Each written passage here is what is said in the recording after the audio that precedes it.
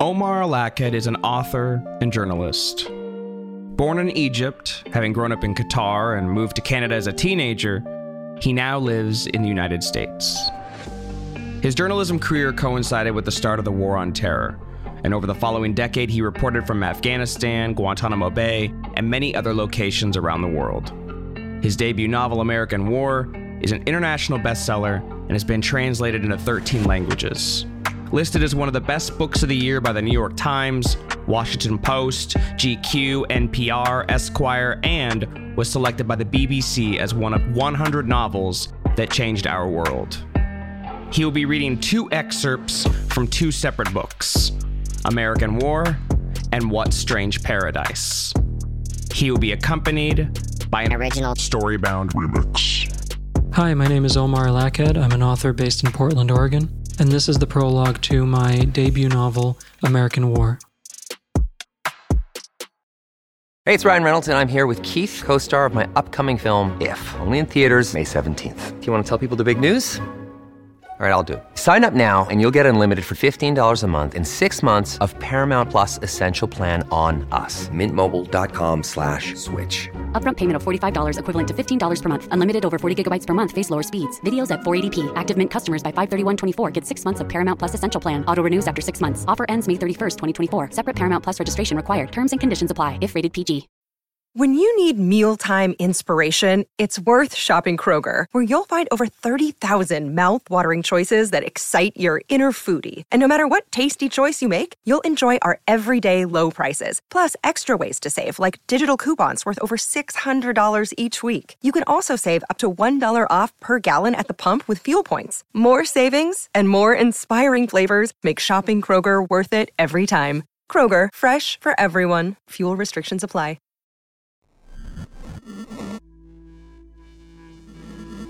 Welcome to Storybound, presented by LitHub Radio and the Podglomerate.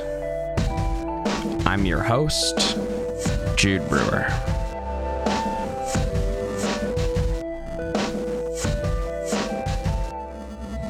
In just a little bit, you're going to get to hear Omar Akkad read an excerpt from the prologue of his debut novel, American War.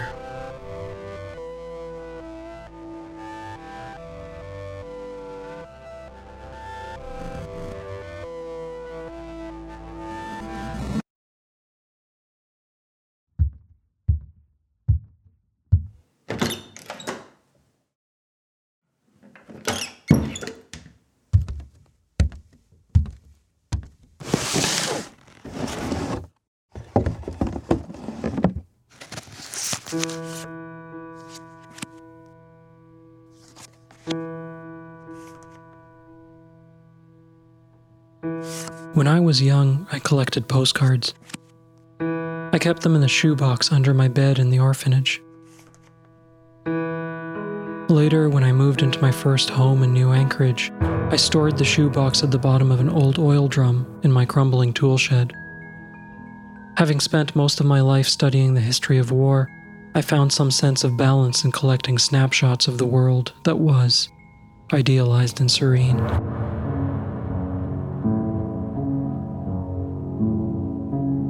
Sometimes I thought about getting rid of the old oil drum.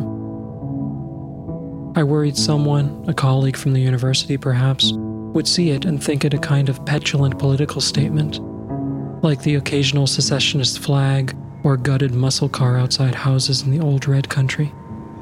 Impotent trinkets of rebellion, touchstones of a ruined and ruinous past. I am, after all, a Southerner by birth. And even though I arrived in the neutral country at the age of 6 and never spoke to anyone about my life before then, I couldn't rule out the possibility that some of my colleagues secretly believed I still had a little bit of the rebel red in my blood. My favorite postcards are from the 2030s and 2040s, the last decades before the planet turned on the country and the country turned on itself. They featured pictures of the great ocean beaches before rising waters took them. Images of the Southwest before it turned to embers. Photographs of the Midwestern plains, endless and empty under bluest sky, before the inland exodus filled them with the coastal displaced. A visual reminder of America as it existed in the first half of the 21st century, soaring, roaring, oblivious.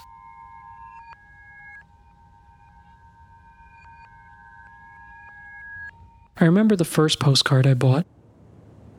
It was a photo of old Anchorage.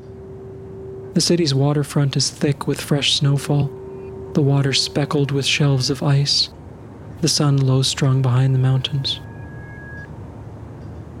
I was 6 years old when I saw my first real Alaskan sunset. I stood on the deck of the smuggler's skiff, a sun-bitten Georgia boy, a refugee.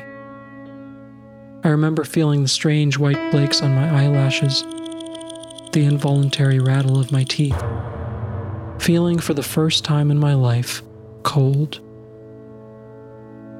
I saw near the tops of the mountains that frozen yoke suspended in the sky, and I thought I had reached the very terminus of the living world, the very end of movement.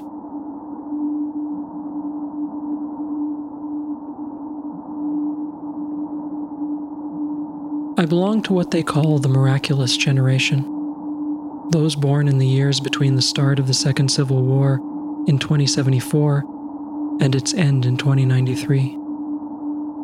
Some extend the definition further, including those born during the decade-long plague that followed the end of the war.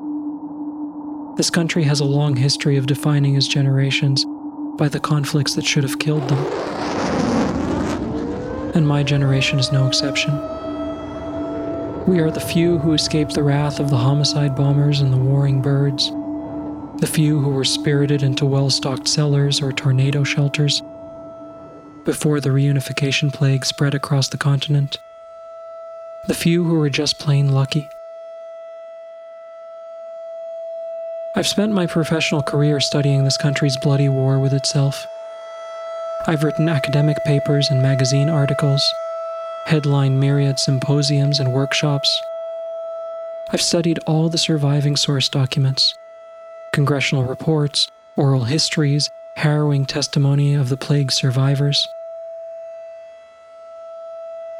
I've reconstructed the infamous events of Reunification Day, when one of the South's last remaining rebels managed to sneak into the Union Capitol and unleash the sickness that cast the country into a decade of death. It is estimated that 11 million people died in the war, and almost 10 times that number in the plague that followed. I've received countless letters from readers and critics taking issue with all manner of historical minutiae, whether the rebels were really responsible for a particular homicide bombing, whether the massacre at such and such really was as bad as the Southern propagandists claim. My files contain hundreds of such correspondences, all variations on the same theme, that I, a coddled New Anchorage northerner, a neutral country elite who'd never seen a day of real fighting, don't know the first thing about the war. But there are things I know that nobody else knows. I know because she told me, and my knowing makes me complicit.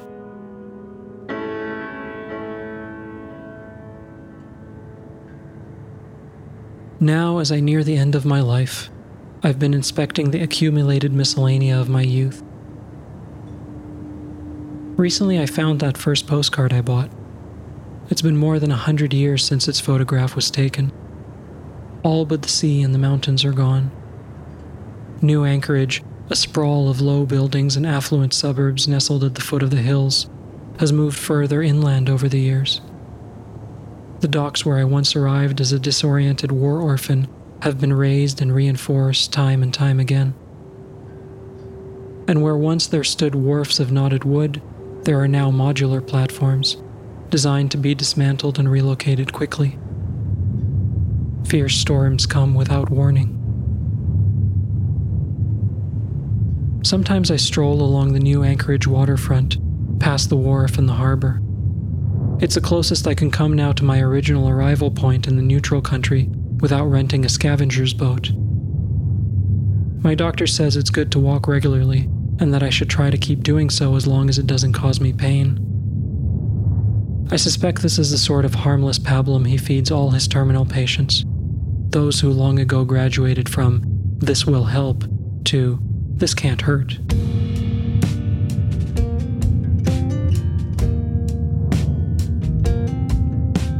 It's a strange thing to be dying. For so long I thought the end of my life would come suddenly, when the plague found its way north to the neutral country, or the Red rebelled once more and we were plunged into another bout of fratricide. Instead, I've been sentenced to that most ordinary of deaths, an overabundance of malfunctioning cells. When you're deep in daydreams, where nothing's forbidden. I read once that a moderately ravenous cancer is, in a pragmatic sense, a decent way to die. Not so prolonged as to entail years of suffering, but affording enough time that one might have a chance to make the necessary arrangements, to say what needs to be said. It hasn't snowed in years, but every now and then in late January, we'll get a fractal of frost crawling up the windows. On those days, I like to go out to the waterfront and watch my breath hang in the air. I feel unburdened. I am no longer afraid. I stand at the edge of the boardwalk and watch the water. I think of all the things it has taken, and all that was taken from me.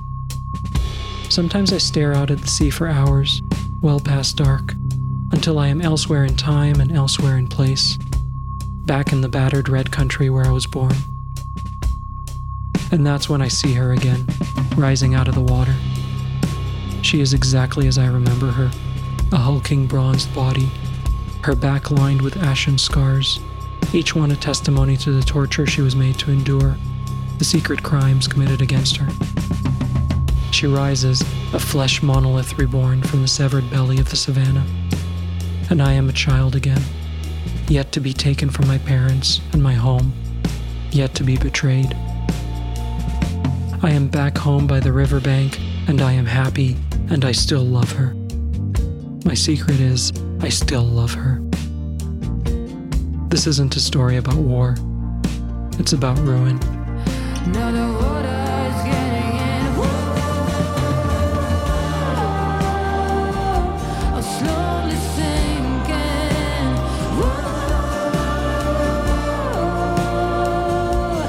Salt water. Yeah.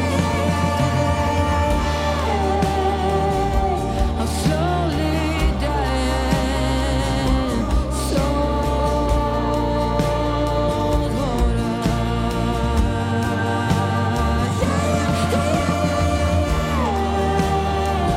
I'm slowly sinking.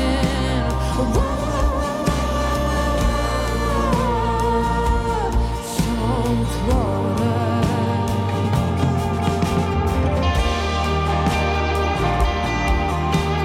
There's no getting out. There's no getting out. No, there's no getting out. There's no getting out. No, there's no getting out. There's no getting out.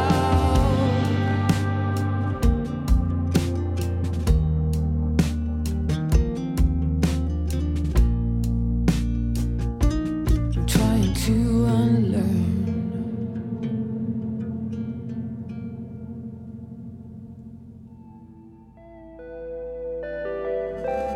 The music you're hearing in this episode was sampled from the song Saltwater by Blood Red Sun. And now for a quick commercial break.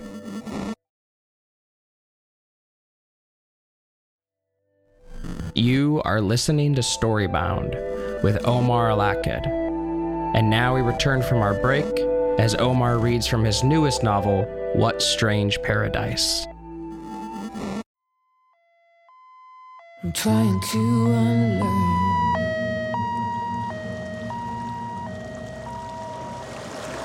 The child lies on the shore. All around him the beach is littered with the wreckage of the boat and the wreckage of its passengers. Shards of decking, knapsacks cleaved and gutted, bodies frozen in unnatural contortion. Dispossessed of Nightfall's temporary burial, the dead ferment in decency. There's too much of spring in the day, too much light.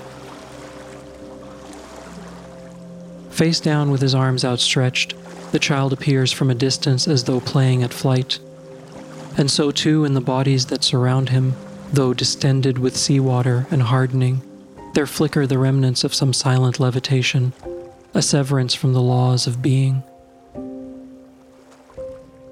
The sea is tranquil now, the storm has passed. The island, despite the debris, is calm. A pair of plump, orange-necked birds, stragglers from a northbound flock, take rest on the lamppost from which hangs one end of a police cordon. In the breaks between the wailing of the sirens and the murmur of the onlookers, they can be heard singing. The species is not unique to the island, nor the island to the species, but the birds, when they stop here, change the pitch of their songs. The call is an octave higher, a sharp, throat-scraping thing. In time, a crowd gathers near the site of the shipwreck, tourists and locals alike. People watch. The eldest of them, an arthritic fisherman driven in recent years by plummeting cherub fish stocks to kitchen work at a nearby resort, says that it's never been like this before on the island. Other locals nod, because even though the history of this place is that of violent endings, of galleys flipped over the axes of their oars, and fishing skiffs tangled in their own netting, and once during the war, an empty Higgins lander sheared to ribbons by shrapnel, the old man is still in his own way right. These are foreign dead.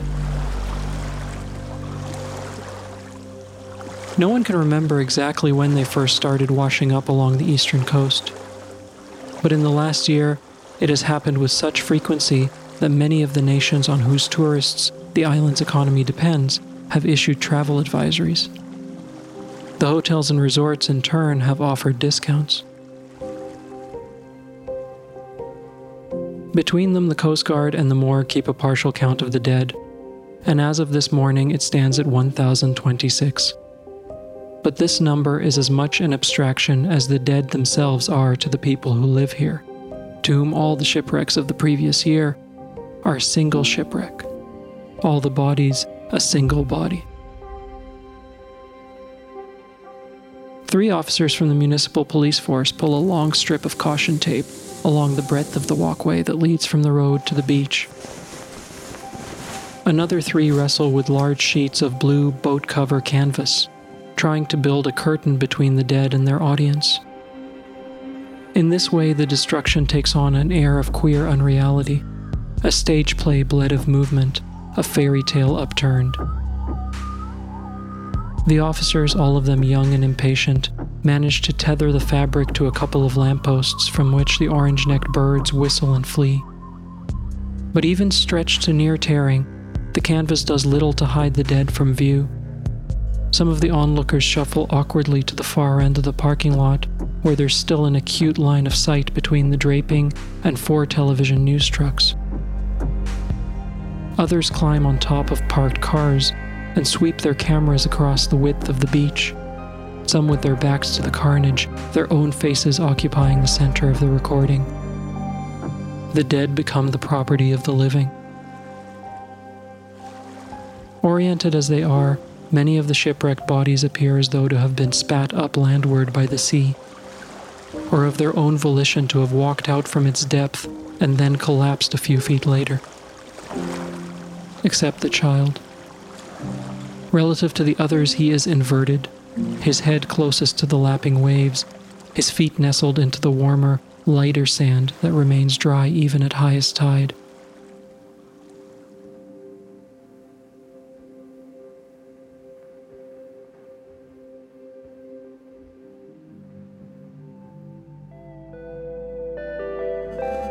The music you're hearing in this episode was sampled from the song In Remembrance by Silver Maple.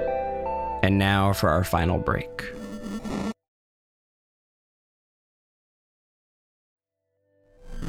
You are listening to Storybound with Omar Akkad. And now we continue our excerpt from What Strange Paradise.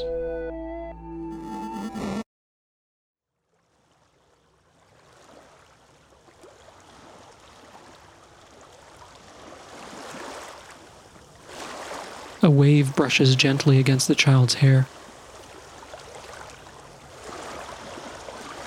He opens his eyes. At first he sees nothing, his sight hampered by the sting of salt and sand and strands of his own matted hair in his eyes. His surroundings appear to him as if behind frosted glass or on the remembering end of a dream. But other senses awake. He hears the sound of the sea, tame and metronomic. And beneath that, the hushed conversation of two men, inching closer to where he lies. The child blinks the silt from his eyes. The world begins to take shape. To his left, the beach curves in a long, smooth crescent until it disappears from view behind the rise of a rocky hill lined with thin, palm-like trees. It is a beautiful place, tropical and serene.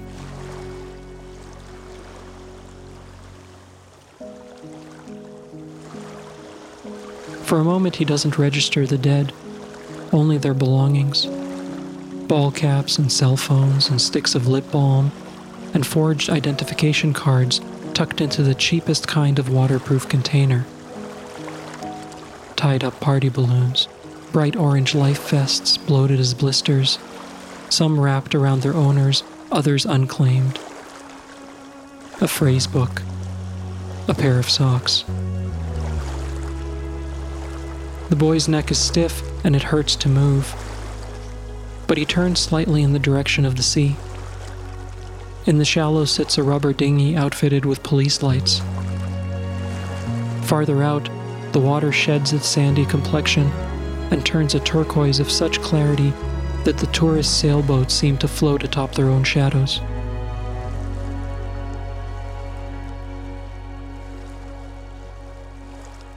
Two men approach. Baggy white containment suits cover their bodies, and white gloves their hands, and white masks their faces. And vaguely they remind the boy of astronauts. They move slowly around and over the bodies, occasionally nudging at them with their feet and waiting for a response. Some of the corpses they inspect wear small, glittering things around their fingers or necks. The boy watches, unmoving, as the masked workers bend down and carefully pocket anything that sparkles. They speak a language he doesn't understand. They move toward him. The boy doesn't take his eyes off them. His clothes, soaked with salt water, hold fast to his frame. He flicks his toes in the tiny puddles collected in his shoes. His jaw aches. He lifts his head from the sand. He rises. Seeing him, one of the two workers takes off his face mask and yells. The words mean nothing to the boy, but by the gesticulations he gathers that he is being ordered not to move. The man turns, first to his colleague, and then, his voice even louder now, to the officers stationed at the edge of the beach. Once alerted, they begin to sprint in the boy's direction. The boy looks around him. To his left, past where the beach ends at a small gravel road, packed with police cars and ambulances and trucks with large satellites affixed to their roofs, there stands a dense forest of the same palm-like trees that bookend the far hillside, their crowning leaflets like the skeletal remains of some many-limbed starfish, or a firework mid-burst. Everywhere else the sun shines brightly, but in the shade of the canopy there is a darkened thicket, perhaps a hiding place. The men rush closer, yelling alien things. Pinned between the water and the land, the child turns towards the sheltering trees. He runs.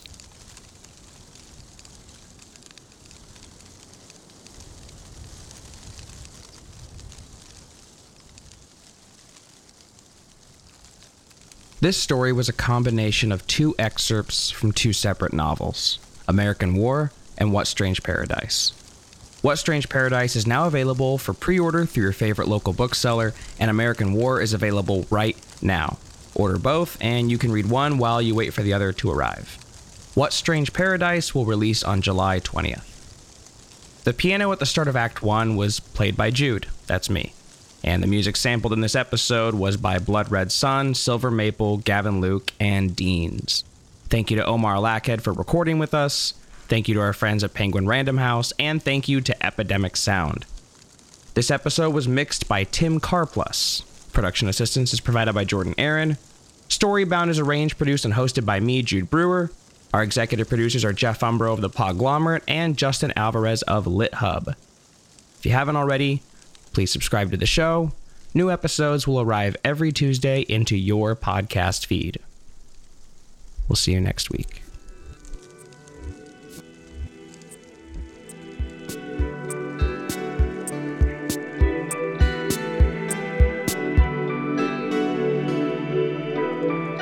The Podglomerate, a sonic universe.